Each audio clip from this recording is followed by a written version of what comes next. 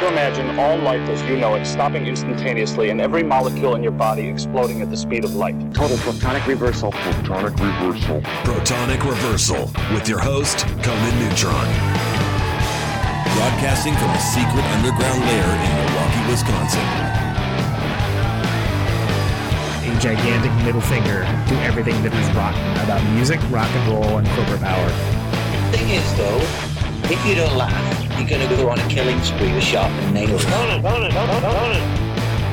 Confidence of a hero or a fool. I wasn't exactly certain which. Could not be more professional. It's only one I choose to devote my life to. That's okay. It means something. It means something. And they got away. You know, that's my take on it. What's yours? Protonic reversal. That's like a science thing, right? Indeed it is. It is a science thing. It's a science place. It's a scientific fact. They were all up in your face. It's time once again for the one, the only Protonic reversal. Welcome to it. Welcome to it. Welcome to it. All new for 2023. Yeah, how about that, huh? Ninth year of the show? Is that right? That can't possibly be right. No, I think that's right. Very excited to bring you a bunch of new episodes coming up, including the one right now with Mr. Mario Lalli. Very excited to talk to this guy. He's done it all. He is a legend in DIY and in music, and you like to think those things intersect. We'll be talking to him shortly about Fatso, Jetson, Rubber Snake Charmers, probably some Yawning Man. I'm sure the word generator will be used once in a while. Good food, good riffs. But first, before we do literally any of that, welcome to Conan Neutron's Protonic Reversal. I am your host, Conan Neutron. I am a rock and roll lifer who has toured and recorded for over 23 years. Most known for the band Conan Neutron, The Secret Friends. Music is a huge part of my life, and I use the format of this long-running podcast to talk about music with musicians whose work I enjoy and respect. Folks that may or may not be household names, but do something very special. This is episode 318. Now, if this is your first time listening to the show, all the archives are at protonicreversal.com, and they're always free. No ads, no sponsors, no kidding. But if you'd like to support the show and get episodes sooner, you can give $1 a month to patreon.com/protonicreversal. And if you like the show or even just a single episode, please feel free to share it along, like, subscribe, or post a review. All that helps people find the show, and it's just a darn nice thing to do. All right. So without further ado, let's bring in all the way live from the desert, Mr. Mario Lalli. Mario! I spy a boomer. Hi, Conan. Can you hear me okay? I can hear you. You sound great, man. Good. So great to have you, How's it man. going? Great. I was going to say, long time no see. It's only been like a month. But how did the show with Gibby go? You guys, Fatso, Jetson, was Rubber Snake Charmers? Rubber Snake Charmers. Yeah.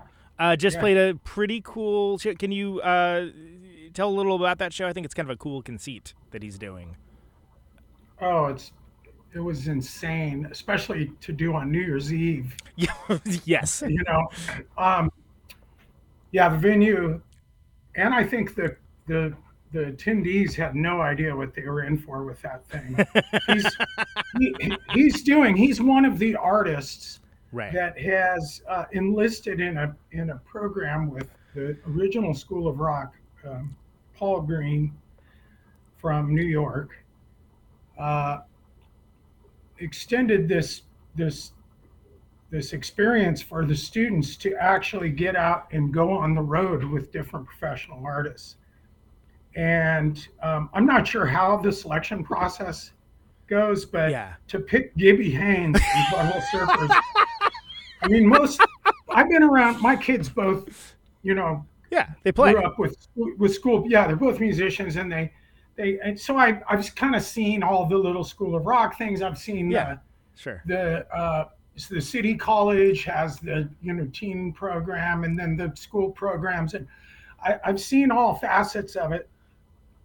And usually when they do recitals, which I hosted a few at my restaurant because we had a stage and a piano and a PA system, so they'd reach out to me for the club experience for the kids, and so I'd seen it all, but usually the criteria for picking the artists that you're going to perform, it's like usually pop stuff, Right. It's meaning popular and traditional classic kind of structures of pop songs or rock songs. So they do Led Zeppelin, they do Aerosmith, they do Blink-182, or they'll do even more, real poppy stuff too.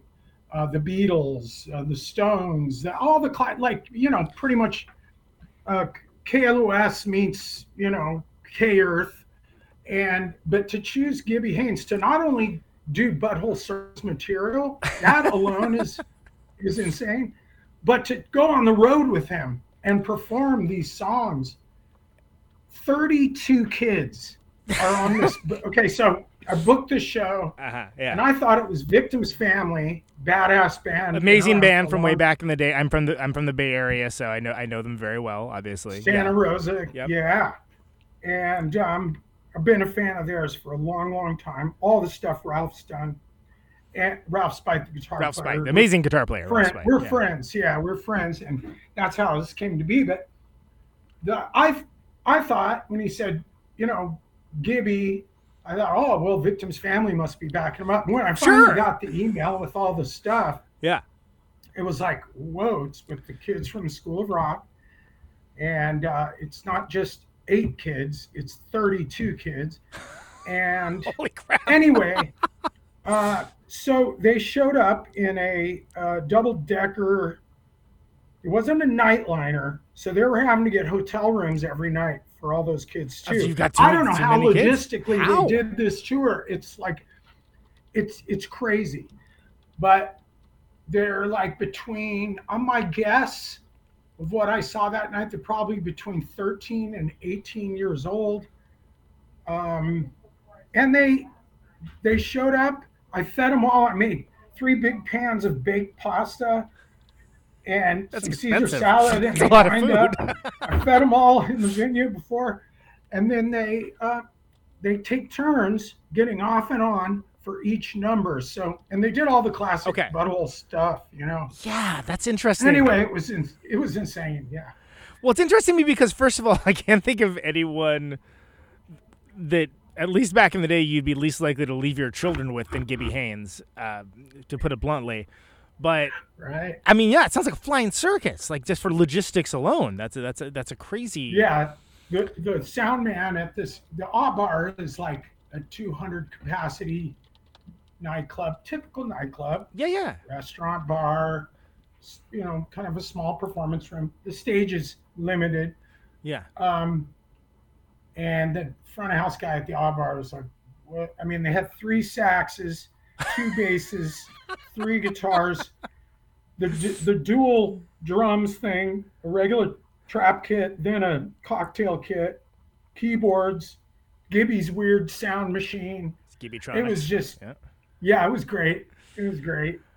Yeah, logistically, it just seems all seems so infeasible. It seems so. I know. hard, That's what right? made it so amazing. It was like I think what happens is the parents probably pay for this like it's a summer camp.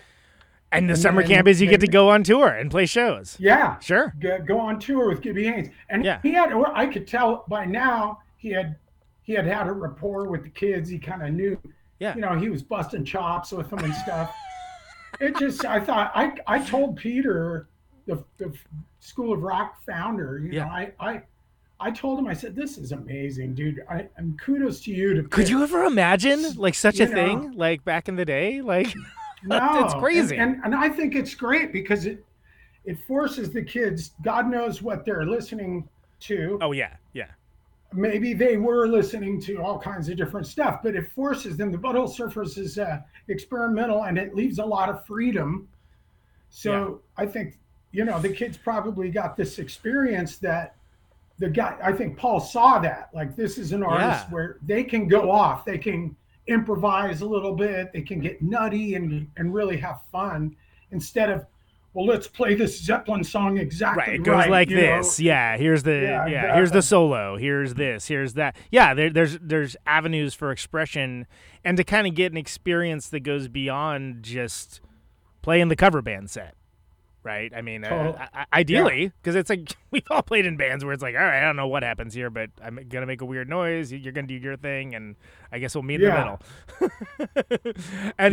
And that's it's so funny that that would be, give me hands, because Butthole Surfers is just not what I think of in the first name of children's entertainment. But that sounds awesome. And Victim's Family, it's always a treat to see when they play. What a fantastic band. I guess that's as good a place as any. I've seen Rubber Snake Charmers now, which was fantastic. That was great. Super enjoyed seeing it. I was only dimly aware of it until recently, and I think it's kind of an interesting aesthetic. So, how did Rubber Snake Charmers come together? It was around before this recent Australian tour and all that, right? It's been around. Oh yeah. It's been going since 2012, I guess. Okay. I had to. When I wrote the bio for, like, we're out gigging now, which was not the intention, wasn't the intention, but so I've always been around musicians. I don't know why. I tend to attract musicians, comfortable improvising even on very primitive level, like I've just always been around guys like that. I grew up with guys like that in the desert. My cousin, my friend Gary, my friend Tony, all the guys that I play with are comfortable with jamming. Right. When I was living in LA, I had Fatso, Jetson going, I had Yawning Man going, and those bands were working and doing stuff. But I just had an opportunity. I think it started with, I was working at Coverside Distribution, and they're a vinyl record distribution warehouse in Glendale, LA area. And I was coordinating an open house once a month there where we would have live music, open the warehouse for people to pick vinyl. And I'd cook hot dogs and burgers, and we'd have a big trash can full of beer. And the food was free, the beer was free. They'd come and hear some music for free, and then we'd sell some records, And it was really great because they could an execution house, which was rare. So, in coming up with entertainment for that, obviously we booked all kinds of different bands. I could go on and on about the different bands I've played there, great bands, but. Did you ever do one of those? I know, I knew about them, but it's the stuff of legend for sure. Anyway, it was great. And one of those, I said, well, I'm just going to call some friends. Yeah. And I think that day it was like Joe Biza on guitar. It was Vince Maroney on saxophone. And my son was playing bass. I was playing guitar. Tony Tournay on drums. And I invited a poet from Los Angeles who is a big inspiration on. I met him through Jack Brewer, and I'm embarrassed. I'm spacing out on his first name, but it's okay. I invited him to come and do some spoken word while we improvised. Yeah. So that was the first show, but it was nothing unusual for me. I've done that kind of stuff all my life. And then we did, the next time I did it, it was at a bar in San Pedro. We were playing with some people, it was like Hurley's band or something. Sure. Yeah. And I booked it again, but I chose different guys. Then we did a Cafe Nela, another club there, and I chose different guys. So every time it would be like, I've had everybody from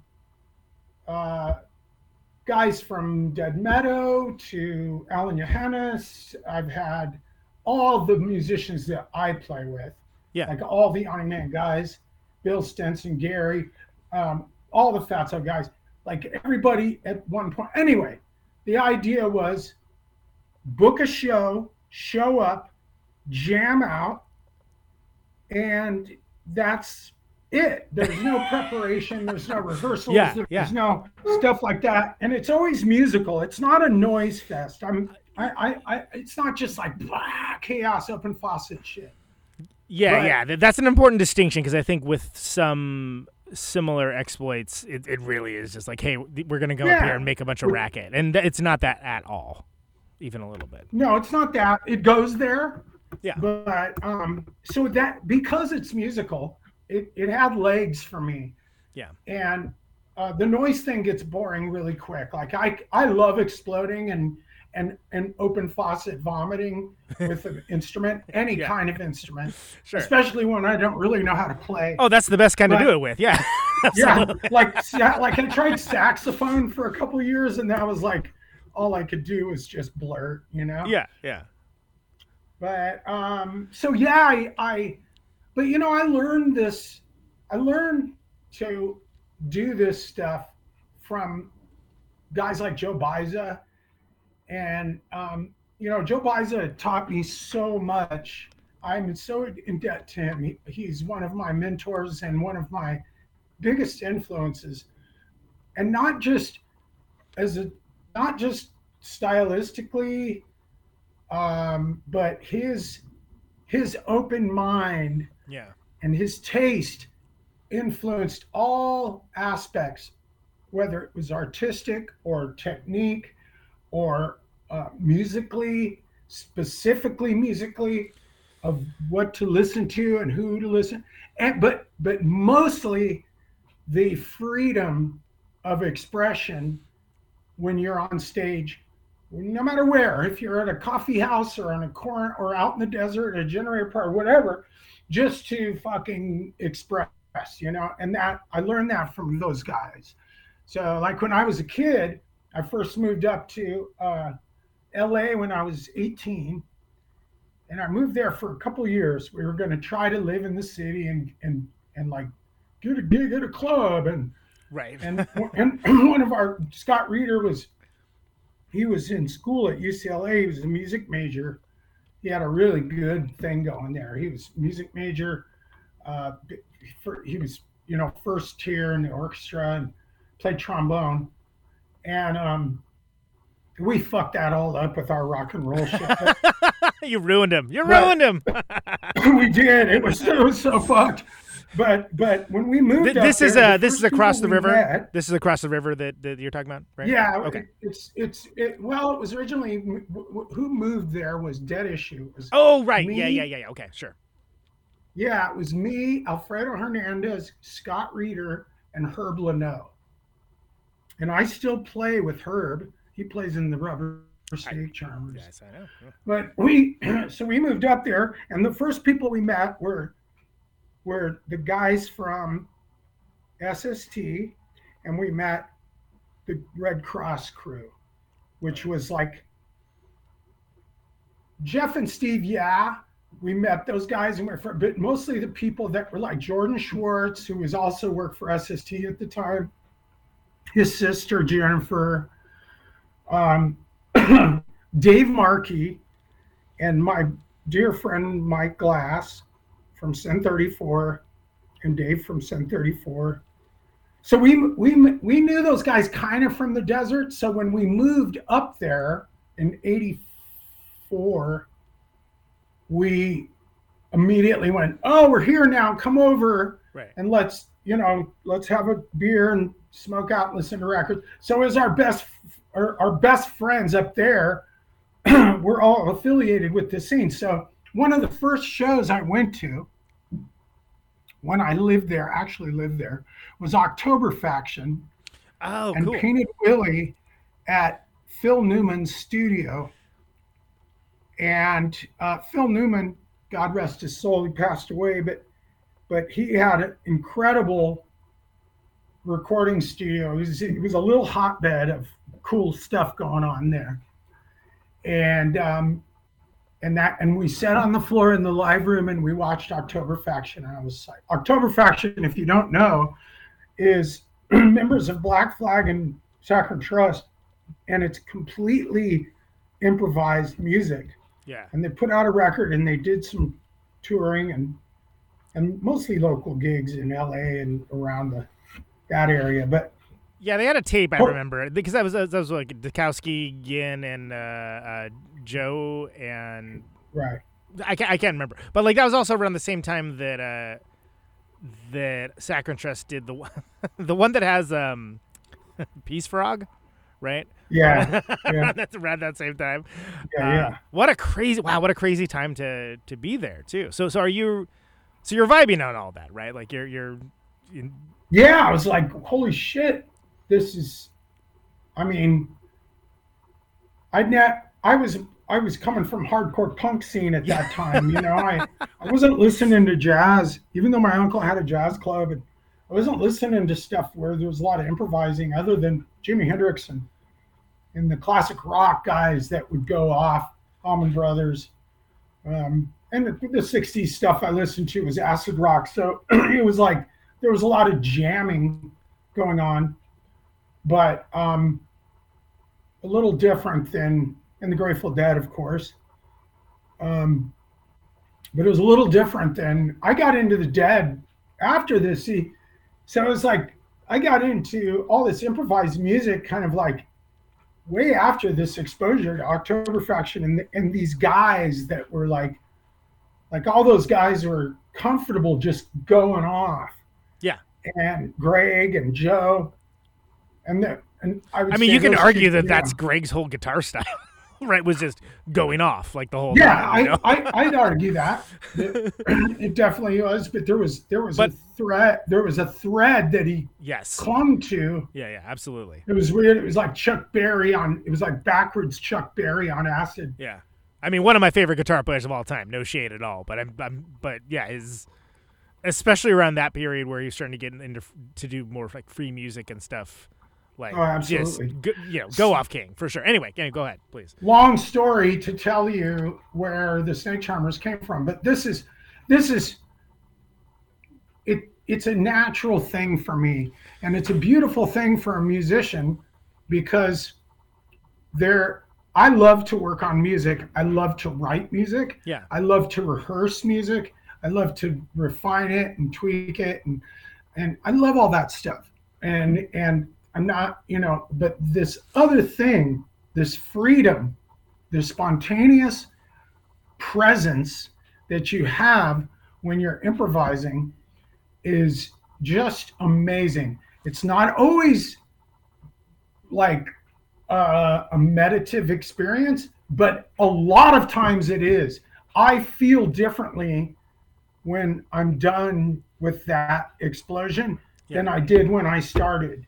And sometimes it doesn't go so well because you're kind of connecting with other people and the last few times I've done it, I've expanded it from like 4 or 5 of us to like 9 or 10 of us, and there's so much going on that if one of those people isn't a listener and they're just going blah, blah, blah, blah, doing blah, their it's not going to work. It's not going to work at all. Nobody does that. Like everyone, they do. I mean, everyone, all of us do it to a certain extent because there's so much sound going on, and we're not fucking Miles Davis, Right. So it's sure. like we are just punk rocking it through this thing, but it's like meaning it's pretty primitive, and but it's beautiful, man. And to actually get out in front of people and tour it,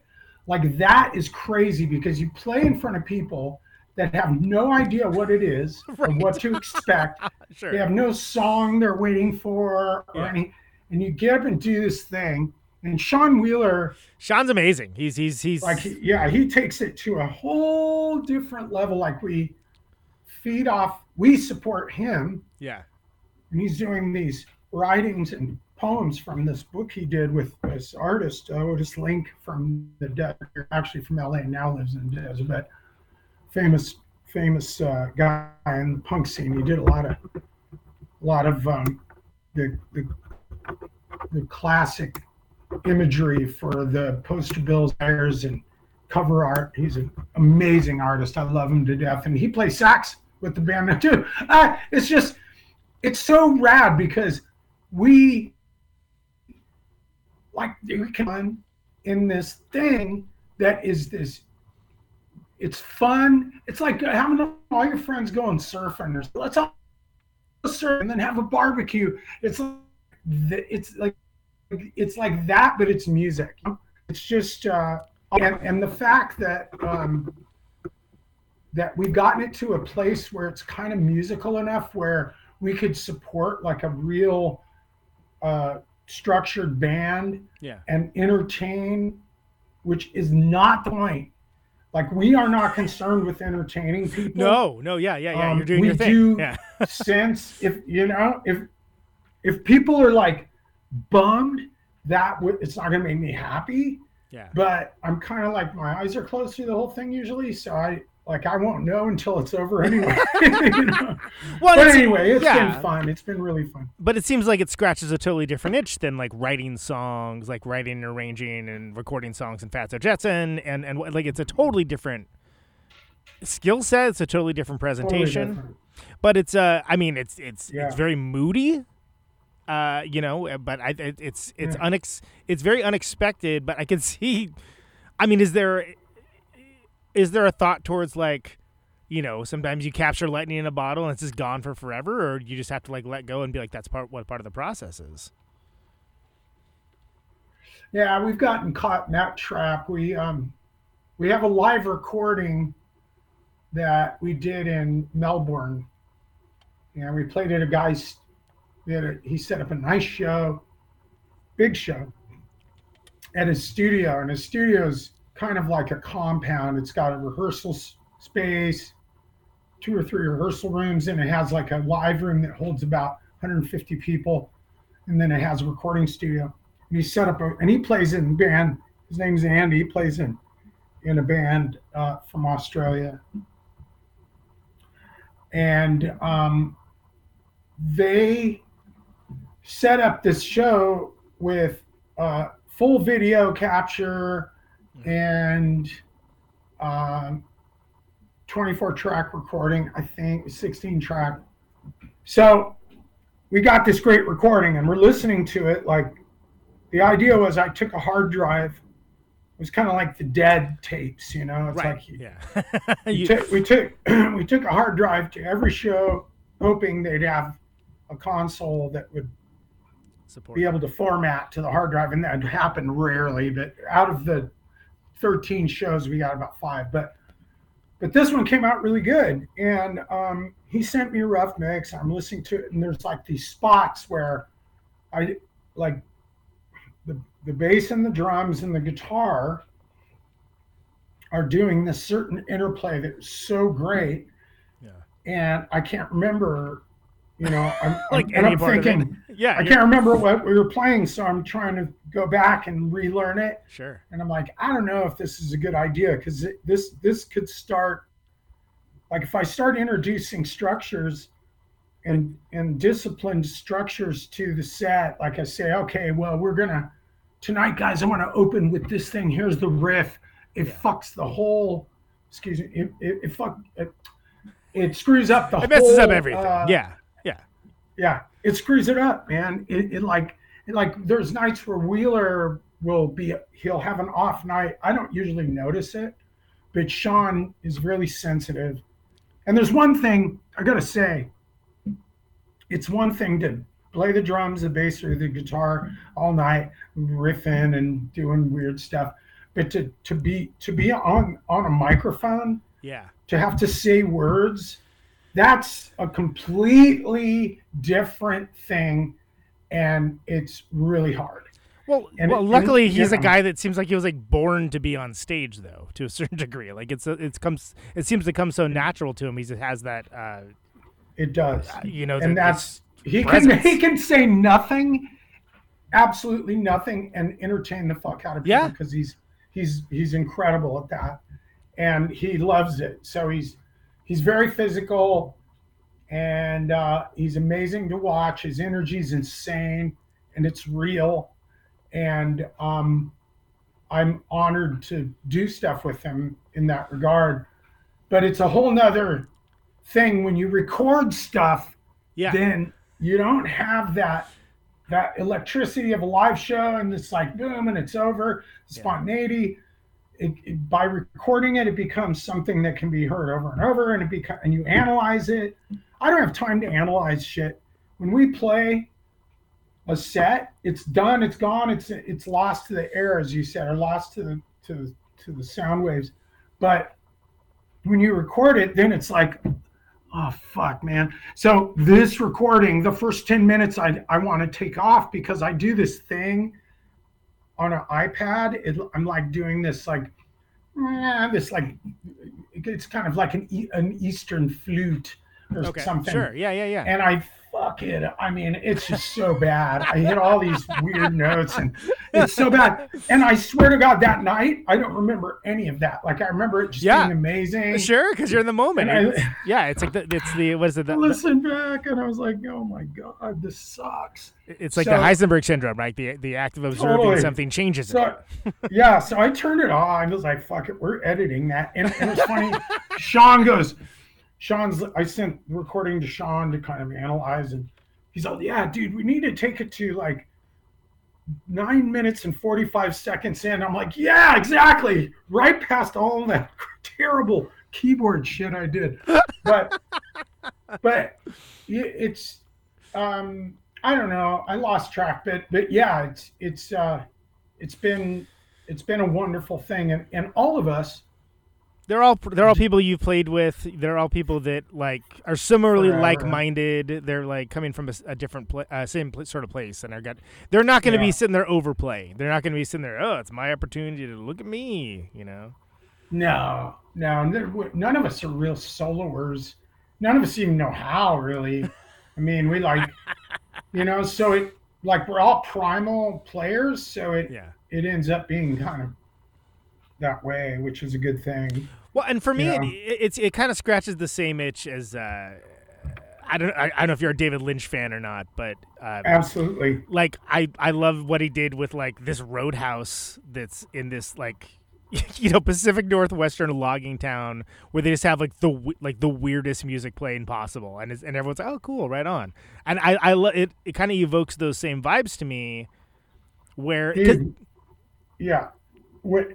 I'm sorry, go ahead. Oh, I was just gonna say where there's almost this kind of horseshoe effect where if you get far away from people trying to be cool, that like people get more receptive in a lot of ways to just stuff that's unexpected or different. Yeah, that's funny you met. Yes, absolutely. I agree. It's funny you mentioned that scene, those scenes, and that one of my favorite pieces of music from that whole series is that dirge blues. It's like cellos detuned. Oh yeah. Oh, it's so good. Yeah. Fucking insane. I know exactly the one you're talking about. Yeah. I know. It's that Roadhouse. Yeah. And I was like, whoa, and his taste in music is insane. I mean, it's really great. It's great. I guess I'm literally wearing an Audrey Horne shirt. I didn't think about it at the time, but yeah. but it occurs to me that it hits a similar vibe to that, right? Where it's there's kind of a deep pull, but you don't quite know where it's going to go next, and which makes it so unexpected. But then also, we live in a world of like press sheets and like Instagram reels and stuff like that. So how do you keep the mystery and keep the original conceit of it, if you will, true, while also existing in a world that is almost designed to completely destroy mystery? I don't know. It's like different every night that we do it. I mean, for instance, like this, well, I mentioned that, we tour it. When we tour it, it does become the patterns become evident. The things we go to in the set, they never resemble a song ever, but but the patterns of groove and the patterns of the spoken word stuff, where he's drawing from the book, the Dry Heat book, by the way, it's called Dry Heat. And so those patterns become, when you're touring it every night, you start to land in places the same night, or the same places each night, which is okay. Yeah. But we don't plan it. We don't go, okay, we're going to start with this and we're going to end with that. We just kind of go there. And I'll call keys sometimes. I'll go, okay, we're going to start in D. Yeah. Then we're going to go to A. Then we're going to go to E. And I control all that because I'm at the helm with the bass guitar, you know. So I control the keys, but not necessarily. I mean, it can change. That can change. My son likes to throw things at me where I have to adapt to what key the guitar is in, and I'm okay with that. But when we got home, when we were touring, it was me, Brant Bjork, Ryan Goo, basically the dudes from Stoner, and Brant Bjork's band. Yeah. And Nick Oliveri even jumped up was he on in stage. another band? I wasn't aware. No kidding. Nick jumped up. He played some keys. He mostly did he was a great sport. He did vocal stuff, like just off the top of his head with Wheeler. He would back up what Wheeler was doing. He'd do these chants and weird sicko whispers and stuff. And it was fucking great. He just wanted to be involved. And I was, I regret on the tour, I didn't just give him the bass and I just fucking pick up the guitar or something, because we could have done that too. Oh, It sure. hit me later. I'm like, you should be playing the bass. Yeah. But anyway, when I got home, I immediately called like Janet Houston. She plays electric violin. You may know Janet, played drums in Red Cross. Yeah. And she's in some other stuff now, but playing the violin or the fiddle. And so she has been involved the last couple times we've played. 3 times she's done it. She did New Year's Eve. She was awesome. My friend Herb Leno from Dead Issue, a teenage punk band buddy, he's got a crazy thing, this concept he does by himself called Herbert, and it's inspired by the organ or the piano players at Shakey's. I know exactly what you're talking about. Yeah, absolutely. It's like that, but a nightmare, bad acid trip version of that. Wow. So he's dressed like the old what do they call those guys? Not a Nickelodeon. But imagine, like, we'll call it a Nickelodeon player, or the old piano player, like, don't shoot the piano player, with the spittoon next. Yeah. That's the idea at Shaky. So you walk in and they're like playing ragtime, straw hat, the vest, the things on his shirt. Yeah. And you get your pizza. Yeah. Delicious. Yeah. Yeah, I've been dreaming of opening a pizza place, and if I do, I'm going to have one of those guys. Oh man, I'm in. Herb, I'll give Herb. He owns a Murphy bed business. I'll tell him, get rid of the Murphy bed business. You can play piano at the pizza parlor every night. This is your new career. Yeah, absolutely. Yeah. But anyway, so I call him, and he's got a Korg microsynth, which makes every weird ass fucking sound you can imagine, just the craziest weird psychedelic space age shit, but it's tuneful. And he plays that, and then I had my son on guitar, and he has a pedal that can go from guitar to bass. It's like, so he'll do that in the context. And then I had Dave Travis on electric cello. And what else? Oh, and a dude on percussion, Jared Elliott. So the band that toured when the first show we had at home was a completely different It's band. totally And the different music band. was completely like, it was way massive orchestra. Yeah. And it was a cacophony. It was a little bit, it was a lot of sound to take in. Yeah. Okay in small doses. So it's like 30-minute set. Right. You don't want 2 hours of it necessarily. We get our yah-yahs. But what holds it all together and what gives it structure is Sean. Yeah. Sean conducts us. We come on, and then he brings us down. He lays out some poem, and then we react to it. And it worked. It's been working, man. I mean, I can't remember a night where I went, oh my God, that was like pulling teeth. Never. It hasn't happened. Right. And that's just me. I don't know. Maybe in the audience. I had one guy come up to me in Vegas. So we played this barbecue place. We opened for Stoner. Okay. Yeah. And I had fun. I thought it was a great set. And one guy came up to me, and I was putting my bass away, and he patted me on the back. He said, dude, that was rad, man. I never seen anything like that. I was like, thank you. Thank you. And there was another guy coming behind him, and I was still putting my stuff away. And the guy walked right up to me, and he had heard what that guy said. Yeah. And he's all, dude, that was awful. He's all, that was awful. I didn't know what to expect, but that was fucking awful. And I was all, Jesus. All right. Was he German? Right on. No, he wasn't. Just a Vegas like stoner rocker. Yeah, I played Vegas. I get it. Probably a huge Caius fan or a fan of Brant and Nick, and he's just like, that sucked. And I was like, good. That's good. Well, I'm glad that the dude was honest, and that like. You got a reaction. It may not have been like a good reaction, but you got a reaction, you know. I know that to your average like rock listener that needs a song with a verse and a chorus and a guitar solo, this shit is going to drive you nuts. It's going to be like, check please, I'll be at the bar, you know. Yeah. And when Fatso Jetson first started, I had this Roland keyboard that I bought because it had all these nightmarish looping cycling sounds on it.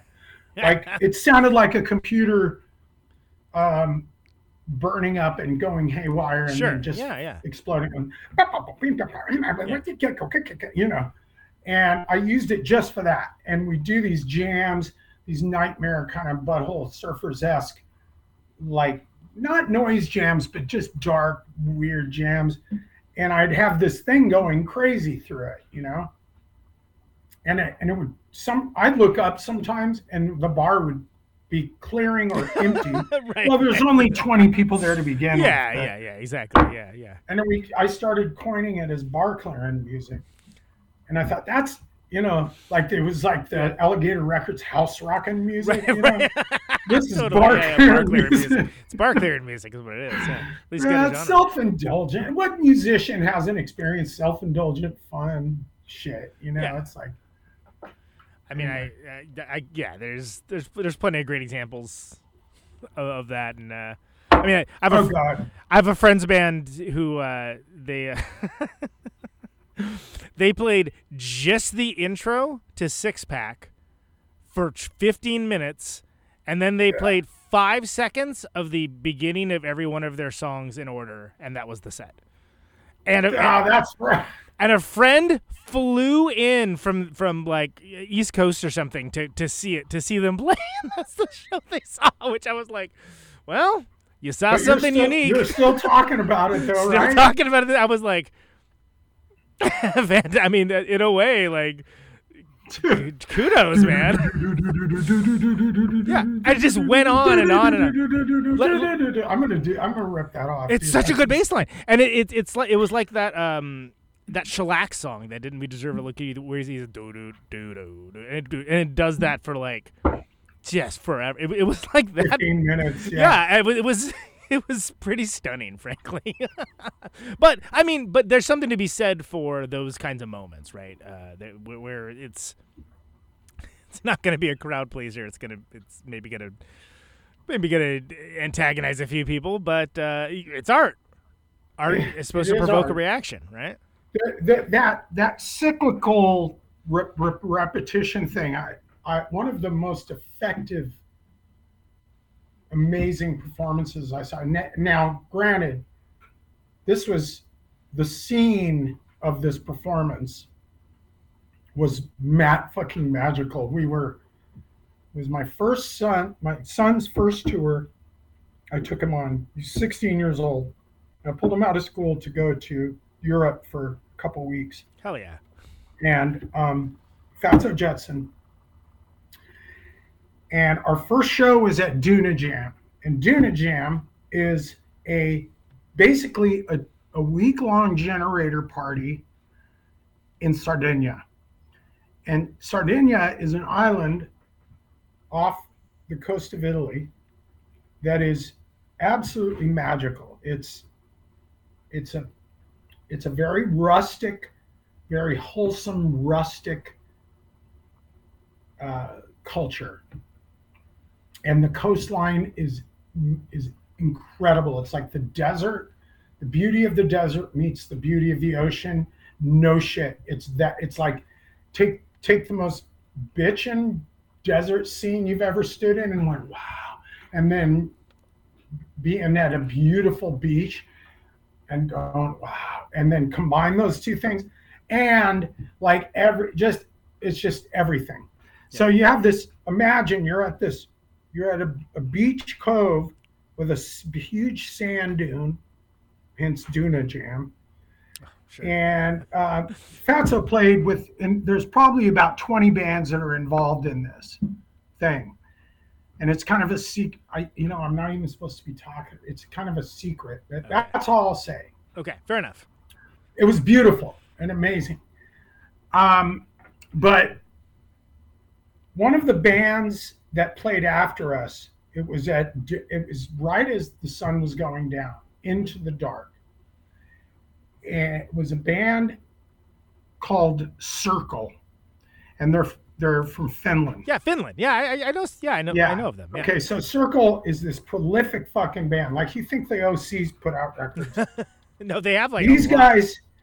These guys put out like 20 records in the space of a year, and the band they had two bands playing this festival. I'll call it a festival. Yeah. It was called Pharaoh Overlord. Was one band. Okay. All the same members, but a totally different concept and a totally different body of music. Sure. But the same members. But Circle played this specific night. They played one song for an hour, and it was basically a riff. Yeah. Nothing really complex, but imagine like a heavy King Crimson, like one of Crimson's heavier riffs, but not some like technical mind blowing like what it was. Just like 21st Century Schizoid Man or something. Where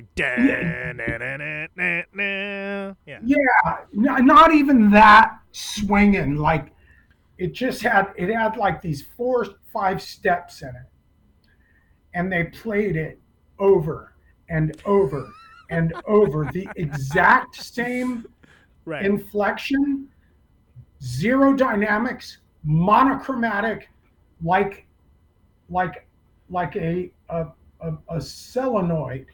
It was just fucking rigid, and they started it and they stopped it on a dime, and they played that fucking thing for an hour. It started to literally like. Here's how people reacted. 20 minutes in, people were like, still doing this. Yeah. And then like 30 minutes in, people were like looking at each other going, what the fuck? What's happening? 45 minutes, people started cheering like, holy shit. Yeah. Yes, you guys are insane. How the fuck are you doing this? Yeah. And an hour, it was like people's minds were blown. It is crazy. It actually started to fuck with me, man. I was like it started tripping me out. It had a mental effect on me. But the cool thing was, I can't show you. While they were playing it, like here's the guys, they're standing in the sand. Yeah. And they would slowly, like this slow. Yeah. They're playing this riff. They'd slowly go down. This slow. slow. Down to their knees. Uh-huh. Then one knee. Then they'd stand back up. And they did that. They must have done it 30 times in the span of the hour. Yeah. Up and down. Just down to their knees and then back up again. I mean, I was just like, these guys are fucking. That's some next level stuff there. Yeah, that cyclical thing that you're talking about. Yeah. Anyway, blah blah. No. That's. I mean, that's amazing. Yeah. I have a lot of time for that. I mean, I think even about I love Echoes by Pink Floyd, but like just the where it's like there's a certain point where you're like, oh, this is cool, and being like.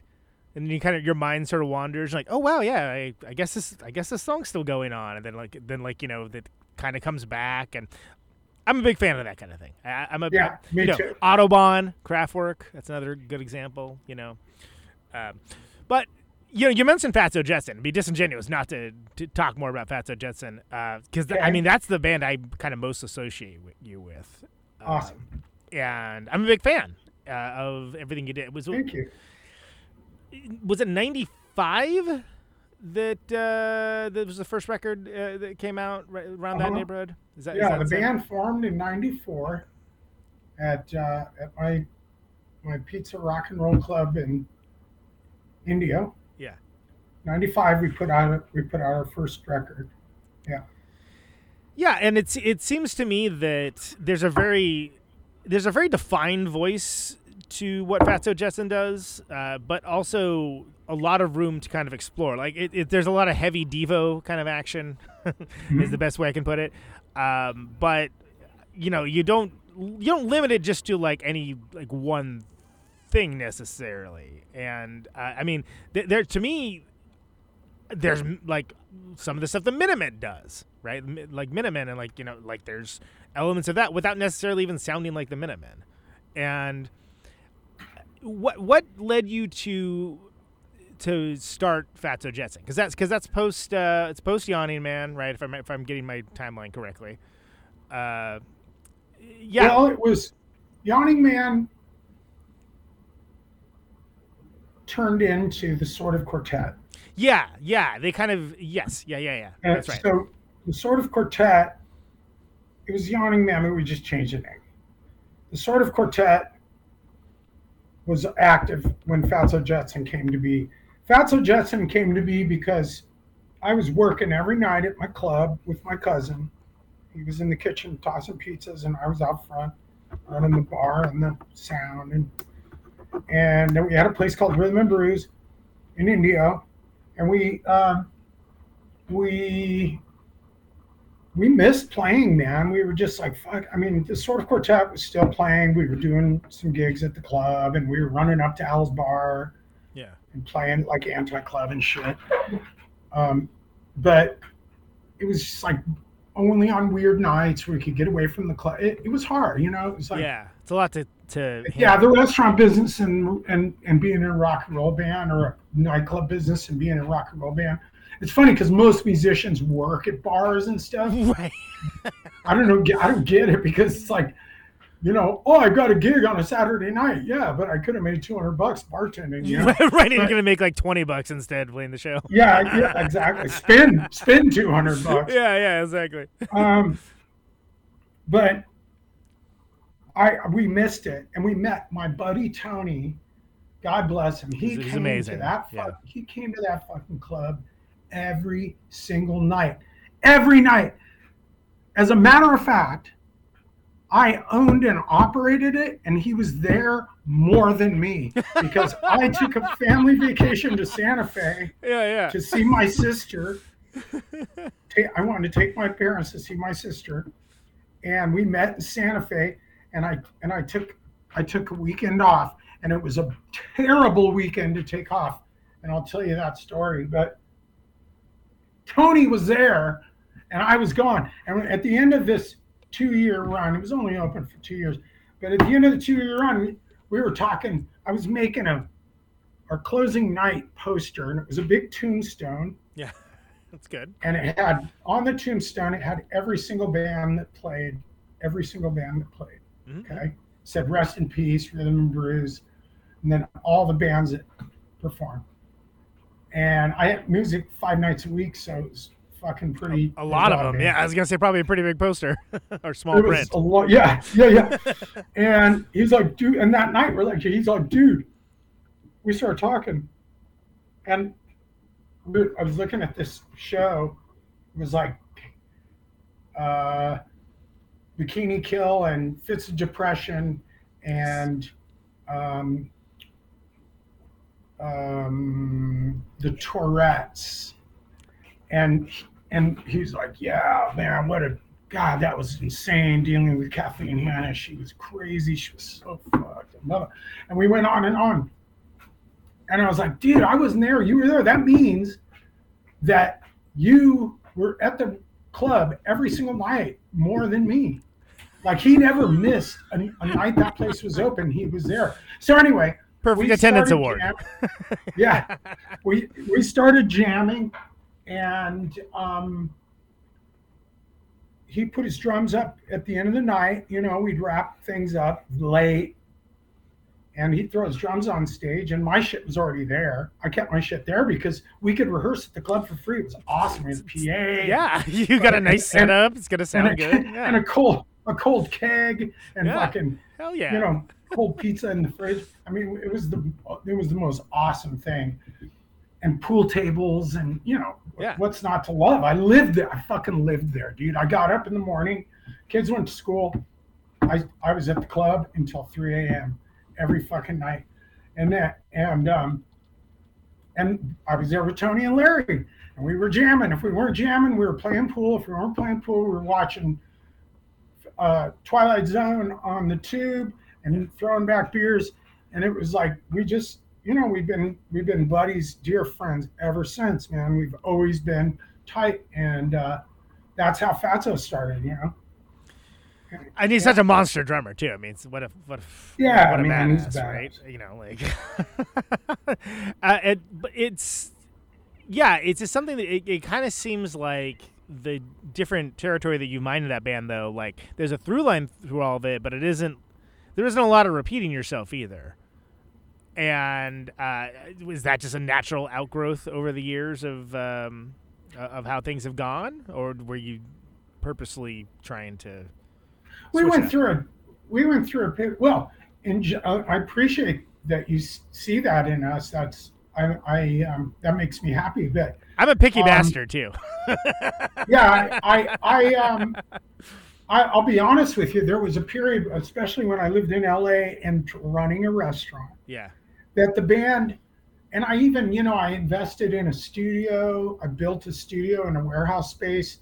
I built a really nice little recording studio with my friend Matthias Schneeberger, who's recorded all kinds of, like, many of Lanigan and Greg Dooley's records. all kinds of stuff. Yeah. Were recorded at that studio.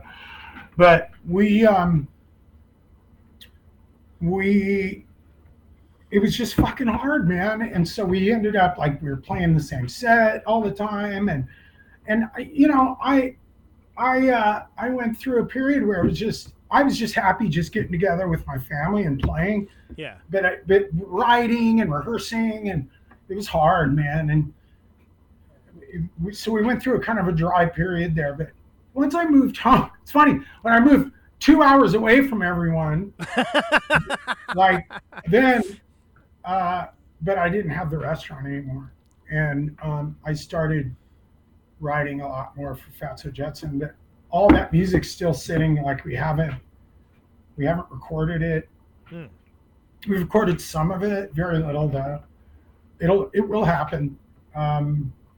So we've done a couple splits, and the split only had 2 new songs on it, and had 2 that we never got a chance to properly record. But but to answer your question, or to give you an explanation, I'm inspired by the music I listen to. Yeah.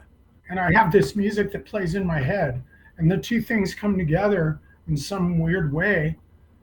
And one, like last year, I was listening to a lot of new bands. Like I really got into this band Dive. There's the guitar. Do you know them? D-I-I-V. D-I-I-V. Okay. They're kind of a young, you call it, I guess, if you want to pin it, you call it shoegazy or whatever. Sure. But, and they're a popular band, but the guitar playing is amazing. I saw them open for some band they didn't fit with at all. I was managing Pappy and Harriet's. Oh, that's right. I forgot you did that for a while. Yeah. Yeah, a roadhouse up here in the high desert. Great spot. Kitchen place. Yeah. Great spot to hear live music. But anyway, and so I started listening to these guys, and the ideas, they play kind of clean jazz master tones and very chimey, very melodic, very beautiful. A lot of beauty in their music, a lot of drama, and I'm influenced by it, and I write stuff in that vein. So, and then the next, the year before that, I was listening to a lot of like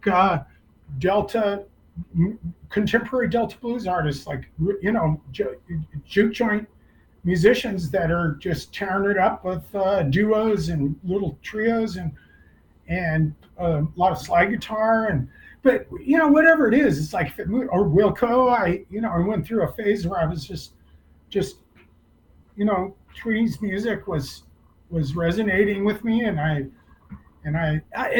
doesn't, I don't know, it just goes in all different directions, but it's just good. I like it because I like being inspired and influenced by other musicians. I don't pretend that like, ooh, I have some special thing that's unique and I'm unique and I'm only I can do.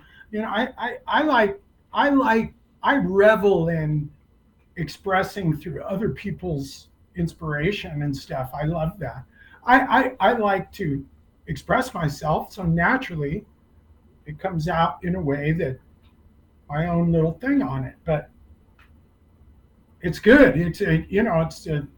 It's healthy for me, and I really enjoy discovering new music, man. It's like I have my go-tos all the time. When I was a kid, I loved this and I love that, and that shit will always be with me. Just today I was playing bass at rehearsal, and I was like, what is this? What does this remind me of? And I couldn't decide if it was Cheap Trick or Aerosmith, but it was definitely one of the two. Right. I've actually seen those bands play together, and it was a pretty great show, honestly. Oh, rad. Yeah. Well, and that's, I mean, every time I write a really fantastic riff, I'm always convinced it's stolen. I'm like, I stole that. And then I'll be like, wait, no, I don't think I did. And then I'll be like, no, I had a weird memory of like that being this, but like I've remembered it completely wrong and it's totally different. But every time I've come up with like a really, really great riff, that has to be from somewhere else. That has to be. There's no way I came up with that. Oh, I mean, you'll hear in my songs Greg Ginn all the time. Sure. Yeah. You'll always hear D Boon. You'll hear Jim Thompson from the Mermen. Oh yeah, Mermen. Yeah. You'll hear like I almost, I don't know, Joe Perry. Yeah, but it sounds like you though. That's the thing, and so that's all these weird things that and it's notable because I think that there's, and this is frequently comes up on this show, but I mean it kind of used to be that. Like back in the day, if you sounded like another band, you would kind of get clowned on. You'd be like, "Oh my god, what are you doing?" And I think there's this kind of newish trend where kids are just sort of like, I want to play this, so I'm gonna play this, and that's cool. But I mean, it used to be like, yeah, if you dared sound like another band, like, "Oh, come on, what are you doing, you clowns? Get it together." Yeah. I have that record too, bro. Yeah, it was so weird in the punk scene how the idea, the principles, we'll call them, Yeah. the principles of punk rock was expression, you know? Yeah. Now, whether it was through fashion or whether it was through music or art or whatever, the what I got was expression. And what, you know, the go-to with punk rock was shock. You shock people up with your crazy haircut or your you know, the pin through your nose or the tattoos or the whatever, the fuck you, the swastika on the shirt or whatever it was like, ooh, shock, you know. But when all that bullshit kind of fell away, the principle of punk rock was there. And the principle of it was expression. And you don't need to have the secret key of knowledge to express yourself. You can express yourself without any of that. You don't need to know how to do stuff. You can just express yourself. And if you do that enough, pretty soon you'll know how to do something. Which is express yourself. Yeah, exactly. Yeah. Right? And not care. So it was really an interesting learning ground for that. But it also created a lot of bullshit. And it created a lot of rules and conformity. And so there was two schools. It was like when English punk came over, and I don't mean the Sex Pistols. I'm talking about the second wave of English punk rock, like GBH and Discharge and like the high fashion era, some badass music. I'm a fucking huge fan of a lot of that music, and it was a huge influence on me. And I gooed my hair up, and I had a leather jacket with spikes in it and the whole fucking thing. But all that bullshit aside, there became these two.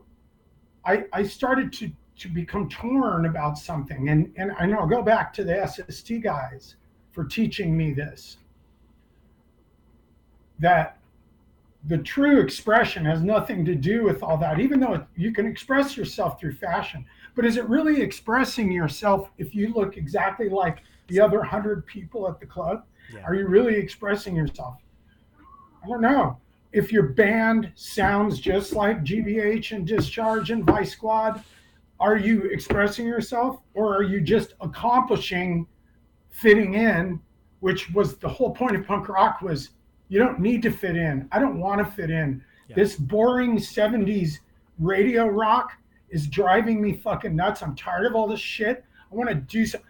Like the whole everything, people just gravitate. It's human nature, I think, to gravitate towards where they find comfort and acceptance. Yeah. And as much as punk being like this expression of individuality and it became the most cookie cutter conformist, because it was so easy to conform, because it was so clear. Like when you look at, I'm going to use these guys as an example, but I don't mean to obsess on the SST thing. But look at Black Flag. Look at them as a punk band. Mm-hmm. You look at a picture of them. Now, if you had never heard them, and you never heard of what they were, where they come from, and you looked at them and somebody said, that's a punk band, would you be able to imagine how they sounded at all? Would you look at them and go, fuck, it's going to be gnarly and heavy or whatever? You're just looking and go, well, okay, it looks like a couple kind of burnout guys and stoners, and maybe one guy that like goes down to the beach and eats pizza, and then the next frame is the Exploited. Now you look at the Exploited and you go, yeah, I could pretty much. I know what that is. Yeah, I pretty much know what that's going to sound like. Yeah, I know what that is. Yeah, totally. So I got this thing in me of like, it's got authenticity. So I got this thing of like, authenticity is important. It's fucking important. And and I realized the reason that it's important is because it lasts and it becomes a meaningful thing in your life, and it becomes part of your principle. So it's not just something that is entertaining or passes the time or a hobby. It becomes part of your life, like raising your children or going to church or fucking whatever. It becomes this thing that you do because it's part of you and not just this, Anyway, I know that sounds lofty, but it's fucking true, man. And to go back to sounding the same or sounding different, you can overthink the sounding different thing to the point where it's not authentic. It may be different, but being different just to be different, if your heart and your mind really aren't there, that's disingenuous. That's disingenuous in a different way. Yeah. It's not an expression. It's not honest. Maybe an honest expression is to sound just like Dive, or maybe to sound just like fucking the Beatles. Maybe that is where the guy's heart is, and that resonates with him. So be it. Yeah. There's nothing wrong with that. But the desert was the worst for judging, and oh my God, we were all dicks. Everybody, I don't care. There's not one guy that isn't like guilty that I know in this fucking music scene of being a fucking snob when it comes to other bands and being jaded and like, oh, this isn't that, and blah, blah, blah. And Brant or Josh, I think Brant had a record called Punk Rock Guilt. It's exactly what we're talking about. It was like you adopt this thing that to some people it doesn't mean a whole lot. It's just another It's another night at the pub. It's another night at the club. And one year it's country music, and the next year it's punk rock and whatever it is. It's just a means of entertainment. It's a means of. But when you dive deep in it's this culture changes your life. It becomes something you adapt as a principle in your art, in your the way you behave, the way you it's an ethos. It's a lifestyle. Yeah, it just like fucking changes you, and I'd hope that comes out in music and stuff, but it's not about originality. It's not about like always sounding different or I've never heard anything like that before. I don't fucking care about that. Yeah. Because there's nothing. You'll always find something that's like, what is that? Yeah, what that's how. When I first heard Tropical Fuck Storm, I was sort of like, whoa, what's happening here? And then like I just kept listening, and and then we were lucky enough to play with them, and then it was like, oh wow, it's even better live, and like they're just constitutionally incapable of doing anything other than their thing, and I love them for it. It's just it's perfect. And it's not like they're trying to like be as weird as possible. They just kind of like that's what comes out, and I love it. And their music is so like it's so complex, and I can't even imagine them trying. Like it couldn't sound like that. If they were trying to sound like that, there's no way. Yeah, absolutely. It's evident that you're dealing with 4 unique individuals that are weirdos. They are weirdos, and they're goofballs, and it comes out in everything they do.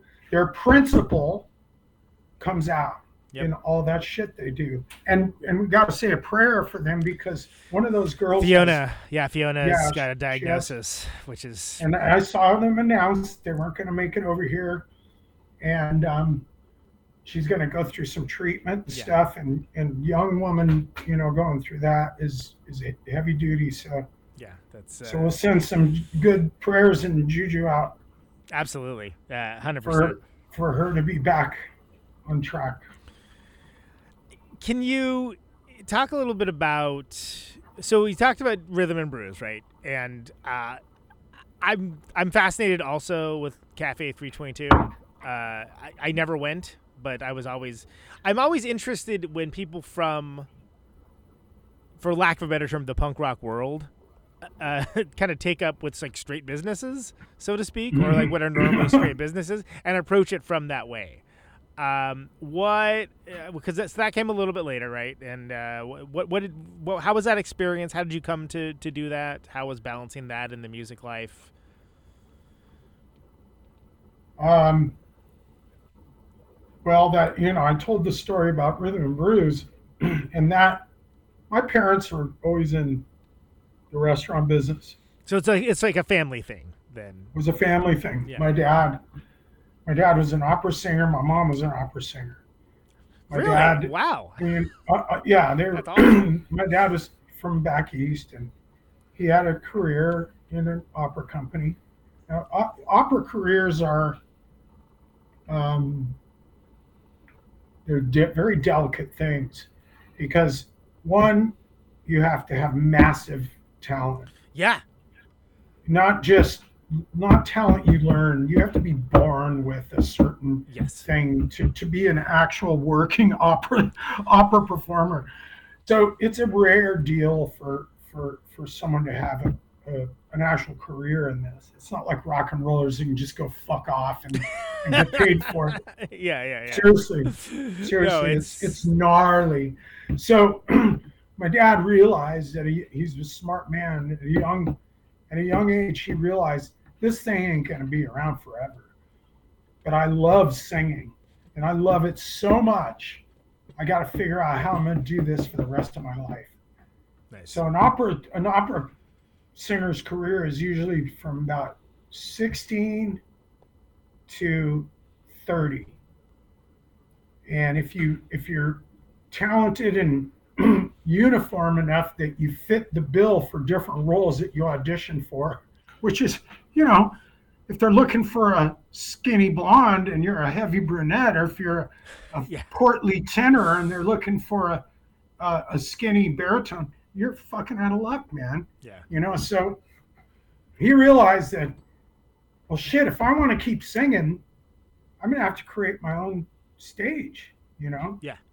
How the fuck am I going to do that? Well, he started working at 18 years old. He was working at a restaurant in New York City called the Asti. And the Asti was a famous piano bar. And it was famous because it was near Broadway and near the Met, in between, downtown. And the choruses, meaning the singers on stage at these performances, they would come in after hours. So performance would get out, they go, let's go get a drink, let's go to the Asti. The piano player could sight read anything. Yeah. Anything. You put any fucking music in front of him, he could fucking play it. And these people would sing. They'd sing opera, they'd sing musical theater, blah, blah, jazz standard, whatever. There's a place like that in Oakland called the Alley. This guy, Rod Dibble, he would always take off Christmas, but every other day of the year, he was there doing that exact thing. And you could be like, hey, I want to sing Under My Skin. Great. He's got it. He's going. And it was amazing. And it was one of the last vestiges of old Oakland. The bar's still there, but Rod Dibble unfortunately passed on. But he only ever took Christmas off. He did every day for like 50 years or something like that. It was crazy. That's amazing. Yeah. And I can totally see it. Right? So that, I mean, I'm going way back, but there's a reason. There's a reason. So when he's about 21 years old, he had a partner, a running buddy, another singer, and he said, we gotta figure this out. We gotta get a place like this Asti place. And he had a little bit of cooking experience because coming from an Italian family, It's hard not to. Yeah. So they had taken a trip as singers. They had taken a trip to Aspen, And at the time, he's living in New York. They had taken a trip to Aspen, Colorado, and this is 1952. And he realized that this is a boom town. In 52, he could start to see that the ski industry was starting to, the resort industry, we'll call it, was starting to pick up there. He's like, if we're going to open a weird place like this is the fucking place to do it, because it's super cheap. They had a great location in one of the only hotels downtown Aspen, and the big, beautiful saloon in the hotel was available. So him and his buddy got in a car that fucking drove to Aspen, and he just fucking went for it. And they opened this place. And it was called Mario's. And it was, my dad would be in the kitchen. He would be making pasta and come out and sing a song for you. And he discovered that now he had his stage. And as long as he could keep that fucking restaurant open, he could sing every night. Right. And the singing was always more important. My dad had great taste in food. The food was always great. The food was always good.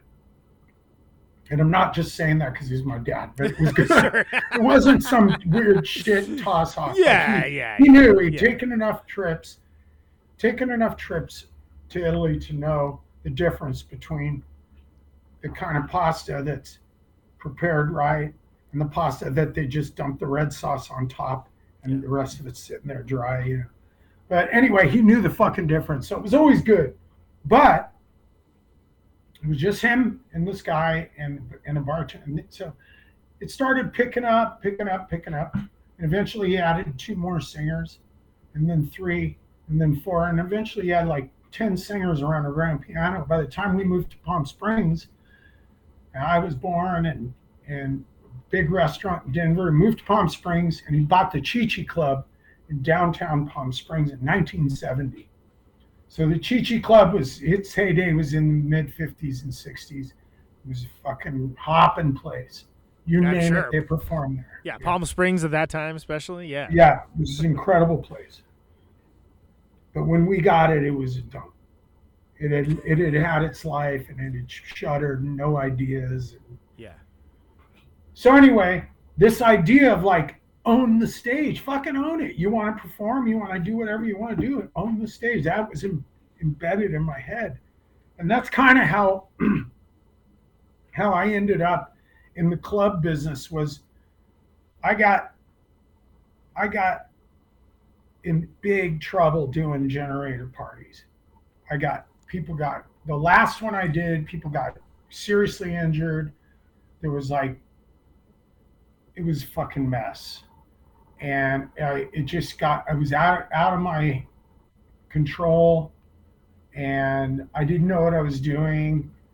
I didn't have any kind of safety measures. I had no first aid. You're in the middle of nowhere, and like if someone gets hurt, no toilets. It was it was so irresponsible and really fucking dangerous.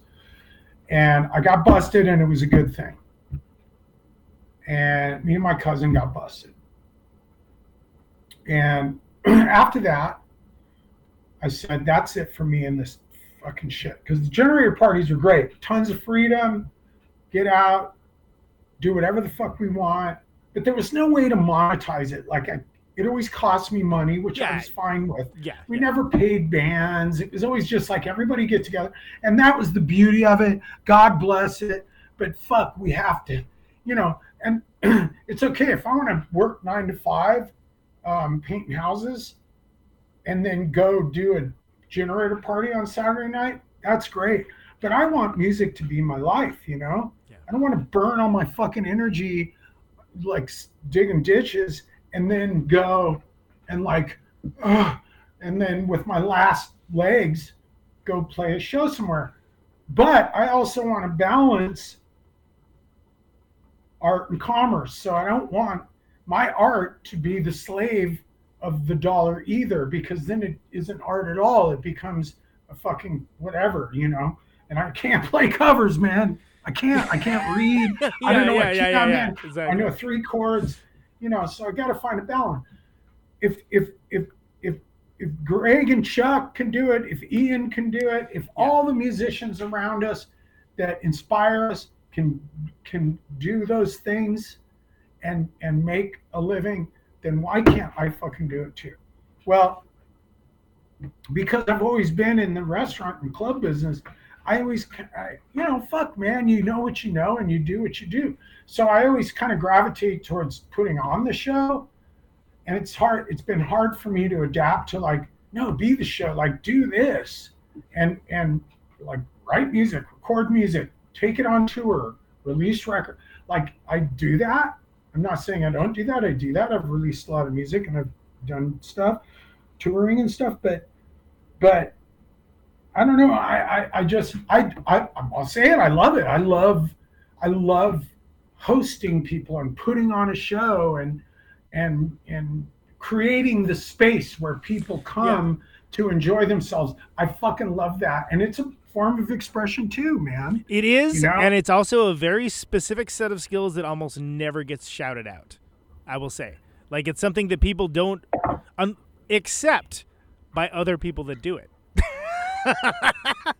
Game, respect, game. I knew long before you and I ever met, I knew about generator parties and stuff. And I was like, oh, you can just get a generator and go do that? And obviously, there's more to it than just that. But when I started throwing DIY shows myself, I was like, well, as long as the cops don't bother you and as long as no one's going to get killed or, whatever, it's probably fine. Again, young man logic, right? But there is an art to it, to curating something, to people get mad when I say curating because it's supposed to be just art, but okay, whatever. That's what it is. But you know what it is? It's curation. It's curation. You're procuring, you're selecting, you're presenting. That's curating. And you match, you sequence things. Anyway, yeah, it is absolutely 100% an art. Yeah, and so balancing that was hard, and I'm in that query. It's been hard all of my life. So Rhythm Brews, I had 2 bands going. The only time we ever played, with the exception of the random shows I mentioned, was at the club. But at least we had our own stage. You had a home. You had a place that you could do your thing. Yeah. And just like my dad, I was just, instead of singing opera, I was playing punk rock, whatever the fuck. Right, yeah. It's I had a place, I had a stage, I could book us with whoever, put us on bills with whoever I wanted. It was great. But, it was, and we had a place, that was fruitful creatively because we had a place to rehearse. We had days free, I could get together, we could stay late at night. But when I went to LA and started running a real restaurant, not a rock and roll club, but a fucking restaurant with singers and, a staff of 30, that shit beat me up, man. And it took all the wind out of my creative stuff. And you can see it. You can see this lull where Fatso, Jetson, we released a record and then nothing for 4 years. And we were playing the whole time. We were playing. I got Tuesday night off. Let's set up a show at the Handlebar in Pasadena or wherever the fuck the place is, at the Old Town Pub or whatever. We'd go play wherever, but it was nothing like being in a real. And like I said, I built the studio and tried to keep. So balancing those two things was really hard. And I was kind of a mess back then. I wasn't kind of a mess. I was a huge mess. I was a mess. So I wasn't in a fit mind, body, or spirit to handle two things that need a lot of love and care. So I just kind of tumbled through it. And but looking back, a lot of shit was done. We built a groovy place. We had a lot of incredible performances at our restaurant that I'm really proud of. And we provided work for all my family, like literally all my family worked there. Right. My parents sang there on Sundays. My daughter sang there. My son performed there. He learned how to get on stage and perform there. And at the same time, we were building a recording studio with Schneeby and making incredible records there with all the artists I mentioned. Like, fucking great records were made there. So there's a lot of cool stuff happened, but it's like a lot of multitasking. It's hard to do a lot of stuff well. So it all kind of got done, but it was hard, and it was time to just focus on stuff, So, and it was difficult for me because, like, Yawning Man got offered his first tour of Europe while I had just opened the restaurant in Sierra Madre. Yeah. And I just had to say no, I had to say, fuck, I can't go, man. And they're like, dude, it's our first fucking, come on, dude. I'm like, dude, I just opened this fucking restaurant. I can't go. So they got it. I got Billy Cordell, the guy who plays with them now. He went on the first tour. So there were sacrifices, it was difficult. But I loved the club. I loved the restaurant. And it was a thing I did with my cousin that was like, we dove in, all in, and at the same time we were playing in the band together, and a lot of shit was happening, man. Like this music scene that me from, it kind of started exploding while that restaurant was happening. Yeah. And so we got like the spotlight on Fatso Jetson. Like, people actually knew who we were over in Europe and stuff, because of like bands like Queens of the Stone Age and Caius and Queens. That's so fucked. That is so fucked. It's the questioning Caius. It's a so there was like Queens. Dude, I gotta remember that. Okay, so there, like, this stuff was happening, but we couldn't do it. Yeah, because we just couldn't do it because they're like, no, we just opened a restaurant. You can't go fucking. You can't go run off on tour when you're deep in. Yeah, or even even go up to San Francisco and play a weekend. That was a big deal for us. Well, we got a show at Bender's was. Oh yeah, Bender's. Bender's shows are so fun too. Would always set us up, and that was a big getaway for us. Yeah. Because I'd get the night off, Larry'd get the night off, we'd all jump in my van and go up there and play and drive home. And that was our big outing, But so yeah, it was difficult. And I know other musicians that dive into businesses. And it's funny that you bring this up, because I've been working a lot with Brant, tour manages his band, and now we're playing music together and stuff.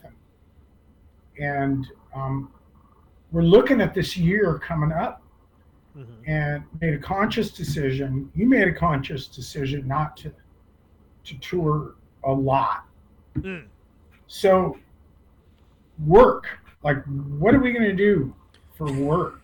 If there's no van to drive and there's no merch table to run, then what am I going to do? Now I'm a jack of all trades. Like, I'm a handyman. I can paint. I can fix stuff. I can build. I can plumb. I can dig ditches. I can clean yards. There's a lot of shit I can do. But one of the things I really love to do is work in bars and restaurants and nightclubs, because I know what I'm doing. I have a skill set for that. Which is, it's always amazing me how many people do not. Where it's like, why do you act like this is your first time doing this? This is what you do, right? I mean. So it's like, oh, should I jump off and get a job? I was just talking to my dear Roberta today. I was like, I wake up in the morning thinking, I gotta fucking get a job, man. Like, should I get a job right now? Like a full-time job back at the grind? I'm like, no, let's keep doing so. I'm promoting some events here and there, but nothing regular. Like, I'm Like I set up a New Year's Eve show, and now I've got 2 shows next month, and I've got a big festival in March. But I got to work, man. So and it's an interesting thing that you bring up. It's hard to balance. It's hard to balance if you want to get serious about music. It's fucking hard to have a job. Yeah, and you have to be very aggressive about carving out space to do it. Like you have to want it. Like you have to. It has to be important enough to you to really think ahead for it, and which rock and roll and thinking ahead is not always. No, they don't always match up, really. I know. It's been a lifelong balance, and I've never been good at it, but shit got done. So I think these days what I'm learning is just let it be grateful. Yeah. About all the rad stuff that comes if you work at these little things here and there, and just let it be. And the next syndicated stuff will come when I gotta pay some bill and I don't have the money to pay it. Yeah. I might have to go hustle, man. But right now I'm, right now it's okay. So exactly. Why be obsessed with changing that? But I'm always, I love that business, and I'm always dreaming about it. Like I'll pass a space that's for lease, and I'll be like, turn around, go check it. And then you kind of start seeing it in your mind's eye, sort of game it out. Could be there, the stage over here. Right. Yeah, And I'm always thinking of weird names for places and all that shit. Yeah. So a couple things, Mario. This has been awesome. I want to circle back a little bit, and I've had Dave on the show. It's been years, honestly. I should probably have him on again. And I'm very interested in the desert sessions that were there, and as someone who partook of those, could you tell me a little about that experience and what that was like? Because I think Rancho is a very special place, and those are very interesting records. And I think a lot of people, as you might imagine, people that listen to this show tend to be, a lot of them are creative, and I think it tends to be something that people love hearing about. So as someone that was there for some of it. Yeah, Rancho de la Luna is very special. And what made it special,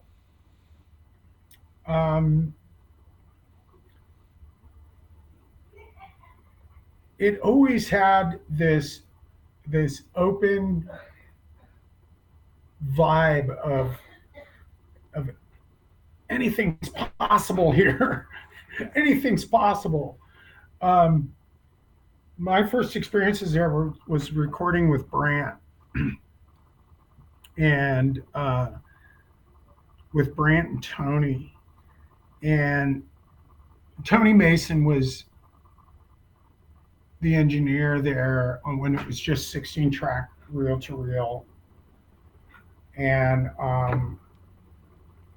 I went there and played some guitar on, I think, the first few records Brant made there. He'd always call me to go up and jam on a song or two. Sure. And sing. Then the Desert Sessions thing happened shortly after. It was like shortly after that. Same vibe. Show up with these, these friends of Josh's that were colleagues from relationships in music, and everybody get together, and kind of like the Rubber Snake Charmers idea. Since I went off on that for so long, if you take all that shit I said about the having that thing in common with people, that musical conversation that you have with like-minded musicians, well, that's what Josh did with the Desert Sessions, and it was also been my relationship with Brant too over the years. It was like there was this, like, we spoke the same language musically, but had totally different things to say. So getting together and doing stuff, it was easy. It was always easy. And I'm trying to remember the first So when I showed up to the Desert Sessions thing, those guys were in mid-session, and I was coming from work, so I had to get off work at the restaurant. Sure, yeah. And they were like, Josh was he was a lifer musician at that point, so he didn't have some day job to show up. His day job was music. Yeah. So he was at the studio all day tracking. That experience for most of the people involved, it was an immersive camp of creation, where for me it was 3 hours that I got way too drunk. And no, seriously, dude, I'm credited on the vinyl as Boomer, vocals, guitar, and drinky poos. So I showed up Yeah.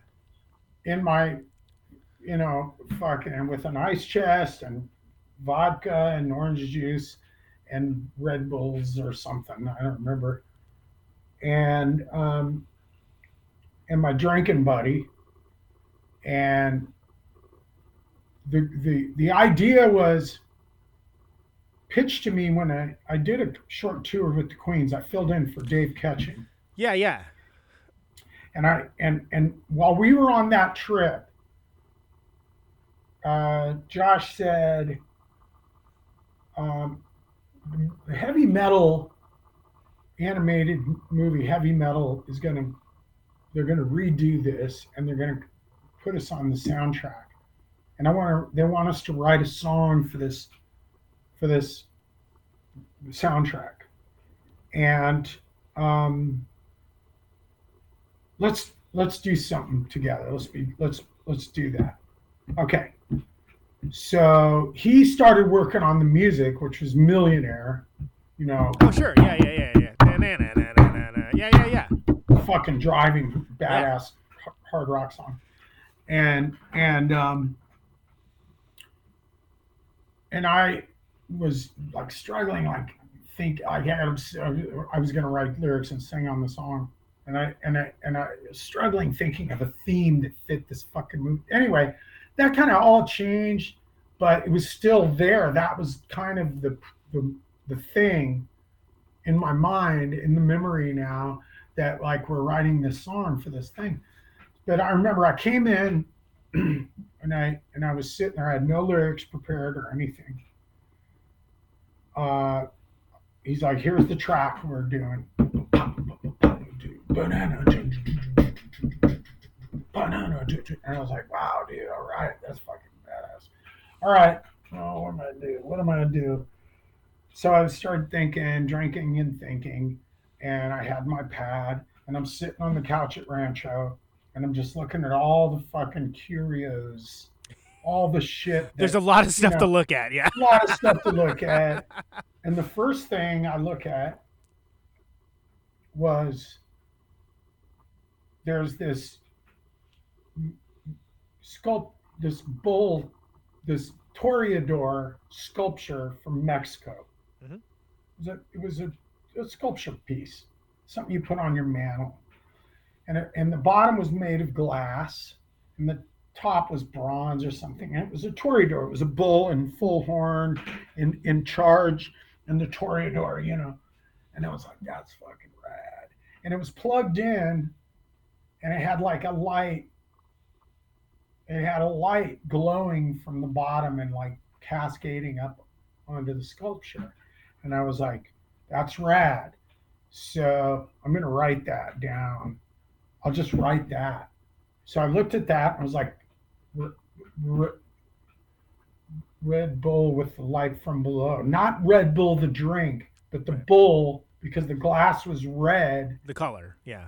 The color was cascading on the. So I wrote that line, Red Bull with the light from below. And I was like, okay, what's next? And I looked down at my bottle and I was like, being fortified with the liquor store. And I was like, the bull again, give me Toro, give me Smart. Like I was just like the bull and being drunk and the shit on the wall at Rancho. What is basically what that song is about. It was just, that is it. and that was the nature of the collaborations of Desert Sessions. Yeah. Was get together there, exchange your musical communication. I'll throw out an idea. What's your response to that idea? And that's why those things are so fucking rad, because one, the curation of musicians was tastefully done. And all the people that Josh has been fortunate enough to work with, and because his talent is great, they work with him. And so, you know, he has good taste, and the people that were his friends in the early days that he was collaborating with or touring with, or, you know, he played in the Screaming Trees for a little while. That's right. So he knew all these fucking rad musicians from up in Seattle, and all that shit. You know, the relationship with Lanigan. Think of all the music that fucking spawned. Yeah. I mean, fuck, man, it's magical stuff, man. You know, and those guys are all so pedal to the metal that something was bound to happen that was brilliant, you know. And so all that stuff, all the guys, I mean, fuck's sake, PJ Harvey's involved in that thing. You know, the people that are involved in those Desert Sessions, they're no joke. You know, these are some of the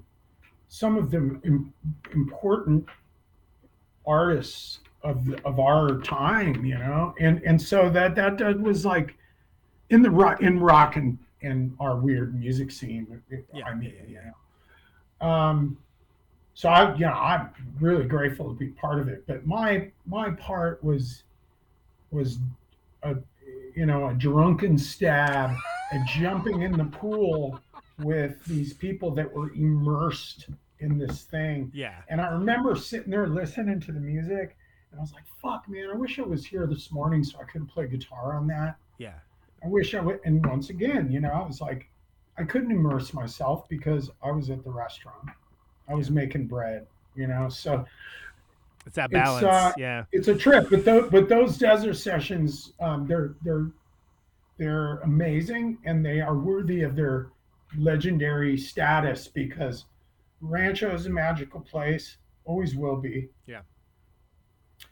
And Fred was a magical person that his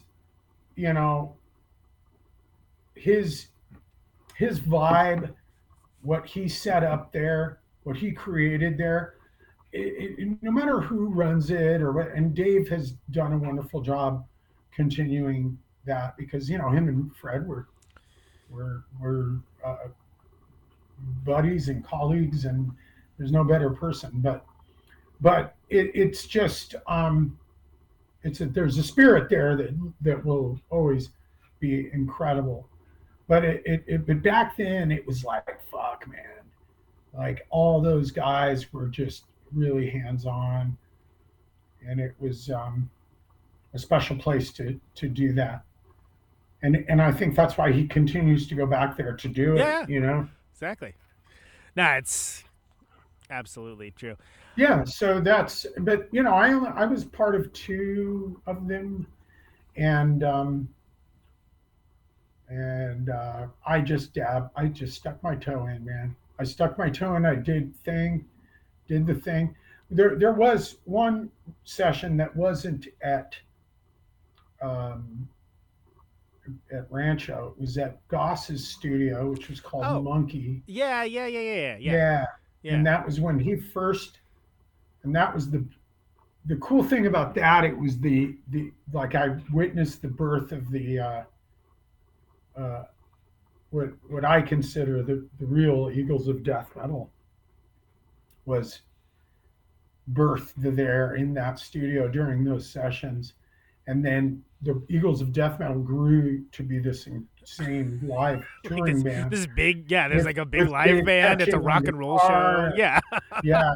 Which, you know, and they went through a lot of shit. Yeah, absolutely. But that was an incredible session. Those Desert Sessions at that studio were fucking rad. there's a lost track from that session called "The Ambassador of Porn," and it was Fatso, Jetson with Josh. Oh wow! Playing guitar, yeah. So it was Fatso, it was me, Larry, and Tony with Josh playing guitar and me singing, and there was one track that we did 3 tracks. We did Eccentric Man, the Groundhog Song.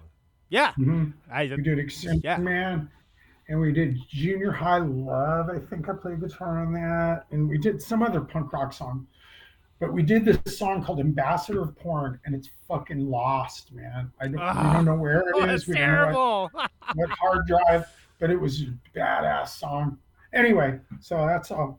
But with the Desert Sessions thing, I wish I had more stories about all the guys and stuff. By the time I got there, it was like Dave and Tony and Josh and me and my friend Kevin, and that was it, man. And like, I wasn't there with everyone tracking, and I came and it was time for me to do my vocal, and I didn't have any lyrics prepared. My whole experience was like sitting there listening to the track.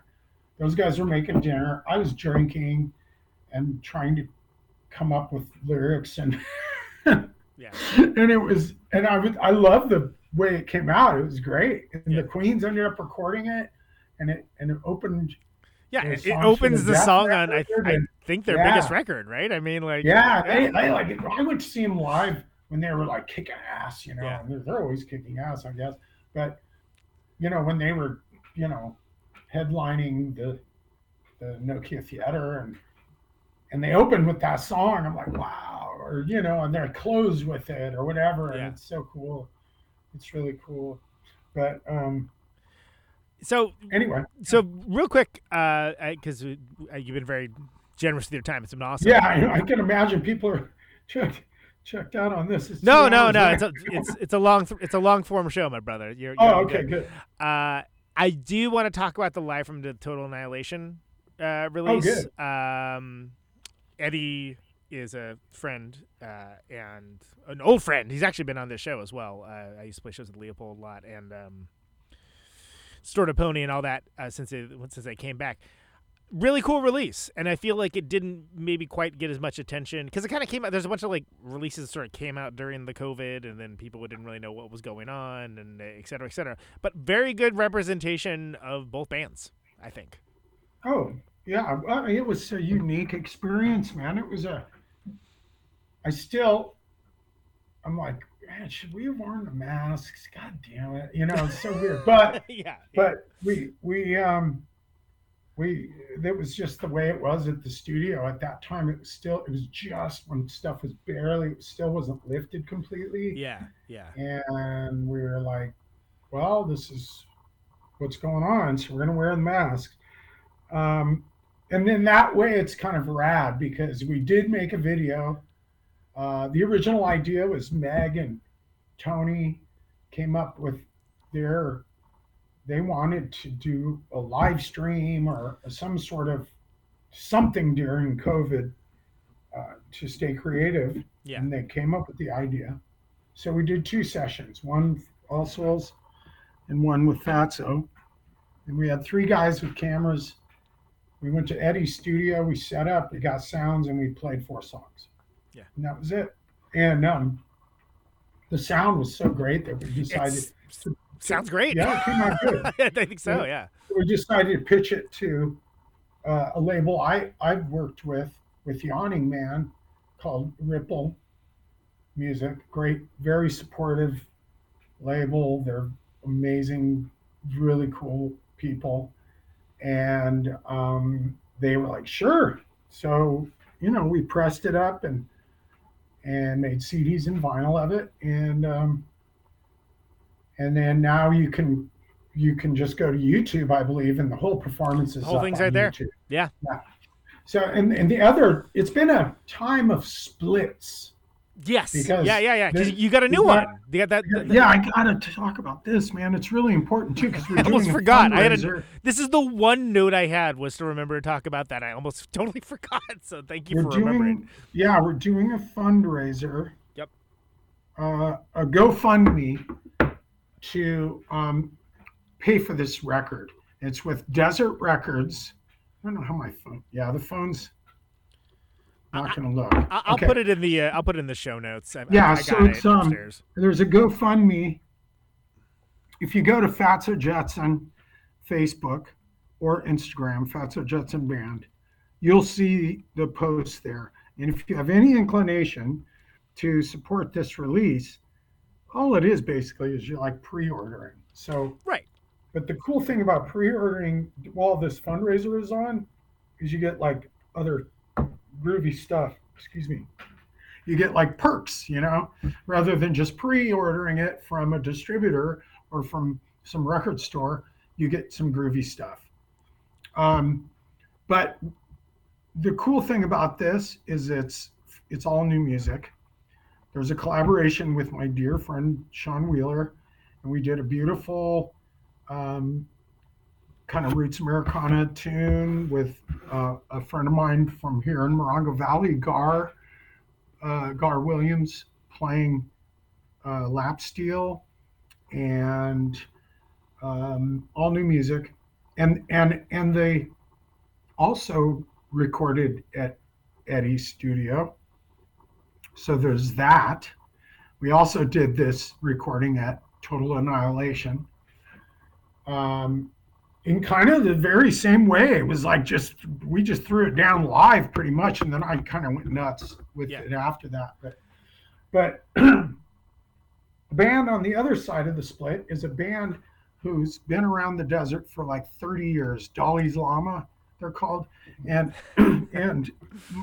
Zach and Erica are husband and wife. These people in this band, with the exception of the drummer, who's a dear guy as well, but the other people in the band, I've known these people since we were like little kids. Oh man. Zach, the guitar player, singer, and Joe Dillon, the other guitar player. Like I go back to 14 years old with these guys, like as long as I've known Sean. They're Palm Springs guys, and I was a Palm Desert guy. I was originally a Palm Springs guy, but went to Palm Desert for junior high and stuff. But known these guys from the punk scene in Palm Springs since we were kids. So it's really cool. There's history in this split in the way that it's really some veteranos of the desert punk scene, Yeah, and there's a lot of cool things. There's you can get a download in an art print. There's vinyl. There's CDs. There's a pedal or something. There's a desert rat pedal, and if you're a guitar pedal guy, it's pretty rad. And this dude makes badass pedals. I have one. I have two. I've got a bass overdrive and a guitar distortion, I'll call it. But this pedal is based on it's kind of based on the schematic of the old rat pedal. Yeah. But he mods that design, and it's called a Desert Rat, which is rad. Tony from my band swears by that pedal, and he has I think it's a similar mod that Rebecca from Multicult does. Oh, cool. Called the Robotrip, I think, if I remember correctly. But it's a similar-ish mod, and it sounds beastly. Like, it's fantastic. Yeah. If you like cool bass sounds. The Rat pedal I've used for both bass and guitar. And it's great on guitar also. Yeah, you get that real. It's true. Yeah. Talking about Greg Ginn, that was like when we were kids. Like, if you had a PV amp and a Rat pedal, you could get pretty close. You can get right in the neighborhood. Yeah, it's yeah. Hey, check it out. But I'm doing it. So yeah, it's coming out on Desert Records, rad bedroom label out of New Mexico, Albuquerque. And Brad Fry is a good dude, and he is a big supporter of underground rock and roll. And he does this thing. He works 9 to 5. He's got a family. He does this with passion. And you mentioned DIY, DIY, and that's him. So right.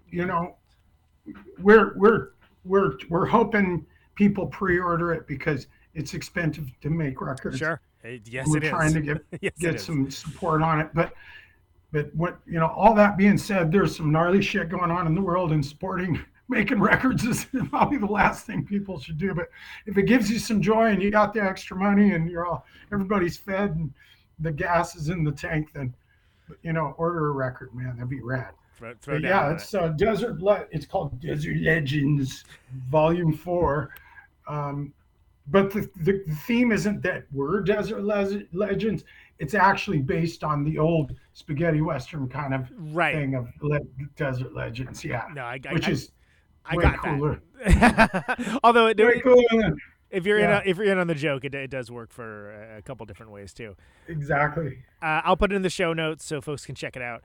Mario, this has been great, man. Thank you so much for doing it. I know it kind of took us a while to get it together, but very, very honored to have you on the show and have you be the first show of 2023, actually. So there you go. Yeah. Well, thanks, Conan, man. It was great talking to you, and it was great playing with you recently. Yes, I would love to do it again sometime. Up shows with you, and I hope we'll do it again soon. You have to let me return the favor. You have to I'll get you out here. Bet your ass. Yeah. And so last thing, question, choose to interpret it however you like. Why do you do what you do? Oh, boy. Well, if I didn't answer that question in the last 2 hours, I can't add anything more to that. Refer to my earlier conversation. Yeah. Yeah, I'll refer to the early conversation. No, why do I do what I do? Well, I have to. It's part of my what makes me tick, man. I love it. I love it, and it's fun, and it grounds me, and it adds beauty and magic and fucking awesomeness to my life, and that's why I do it. I, for one, am glad that you do, my friend. Right on. Thank you. Take care, brother. All right. Be well, and I'll get in on that Kickstarter before it ends because I totally forgot about it until today. So, all right. All right, brother. Take care. All right, there he goes. Boomer himself, Mr. Mario Lalli. Let's hear a song to play us out. Let's do a Fatso song. And, thanks, everyone, for tuning in. I'll do the normal spiel a little later on. But here you go. This is something off Idle Hands. This is Nervous Eater.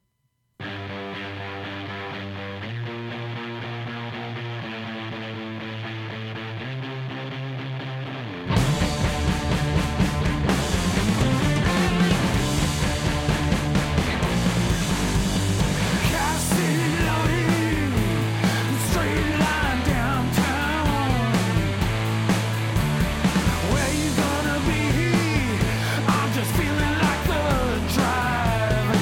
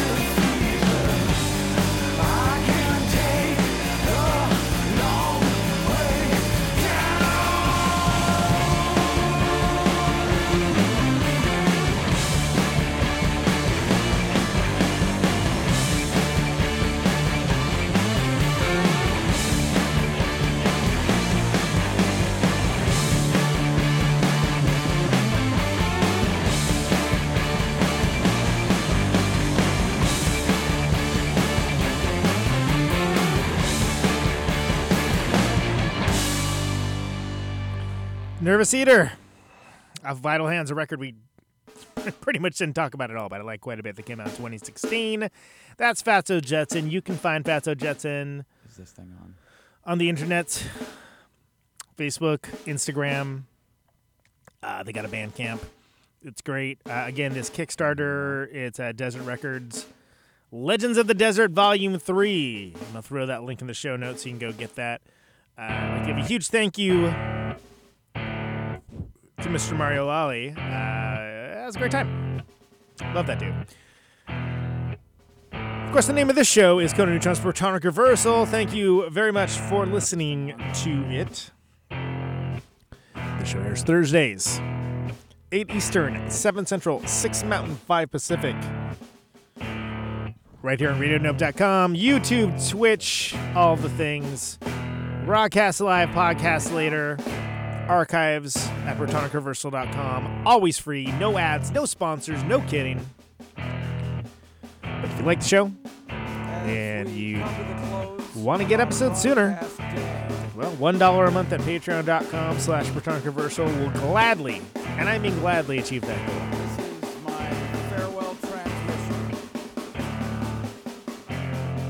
Thanks, everybody, for sharing the show around, Signing off. liking the videos, Mr. and Mrs. sending it to a America, friend, all the leaving ships reviews, as cheeseball as it is, helps fight the almighty algorithm of within which the we all sound of my must voice. be in the sway of.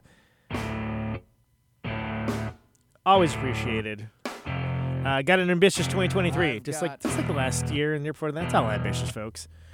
50,000 watts of power. A couple cool announcements, nothing I can share right now, unfortunately, but just stay tuned. Stay tuned. Subscribe if you don't, on whatever the thing is you listen to, this or watch it on, whatever. That always helps. Other than that, yeah, let's try to be good to each other, huh? This microphone turns sound Lord knows we could use it. into electricity. Stay safe out there. Can you hear me now?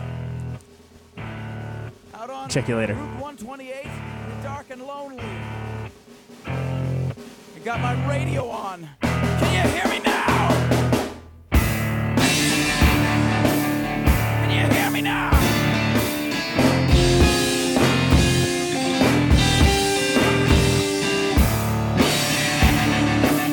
Can you hear me now?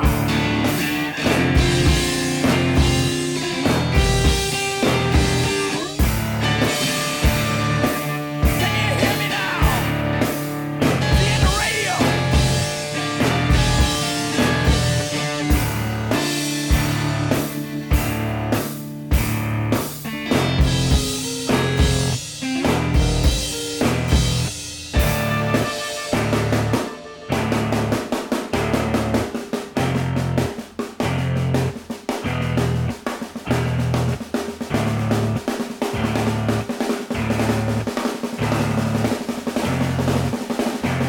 And that snare drum and that drum roll means we've got a winner.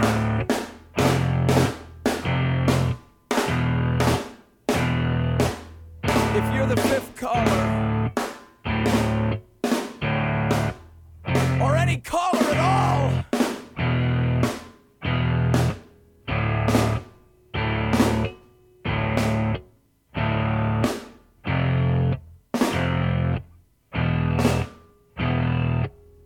welcome to my top 10.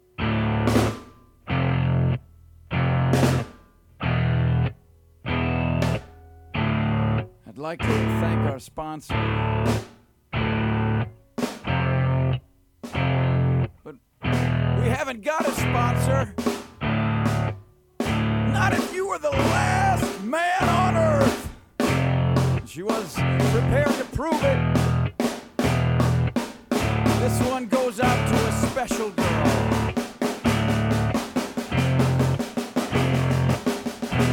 But there is no special girl.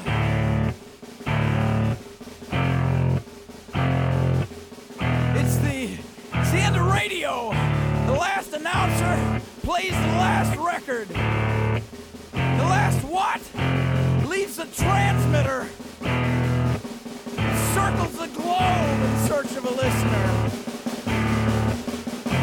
hear me now?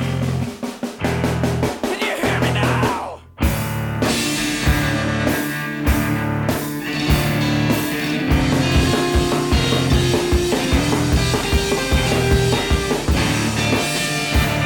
Can you hear me now?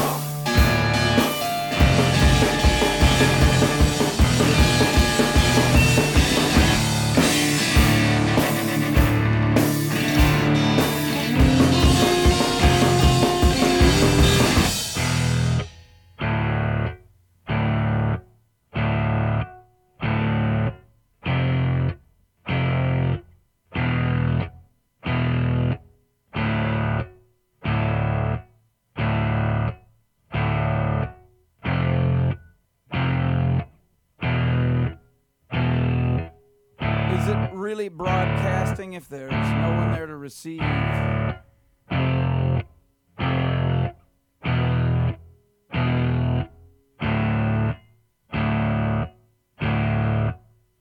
the end of radio. As we come to the close of our broadcast day,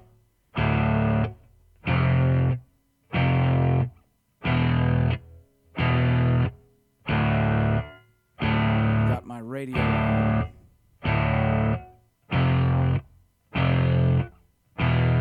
Can you hear me now? Can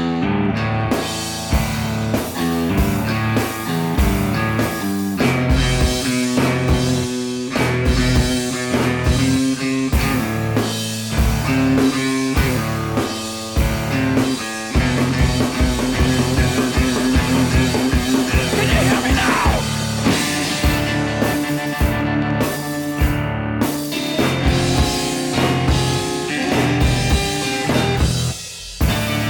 Can you hear me now?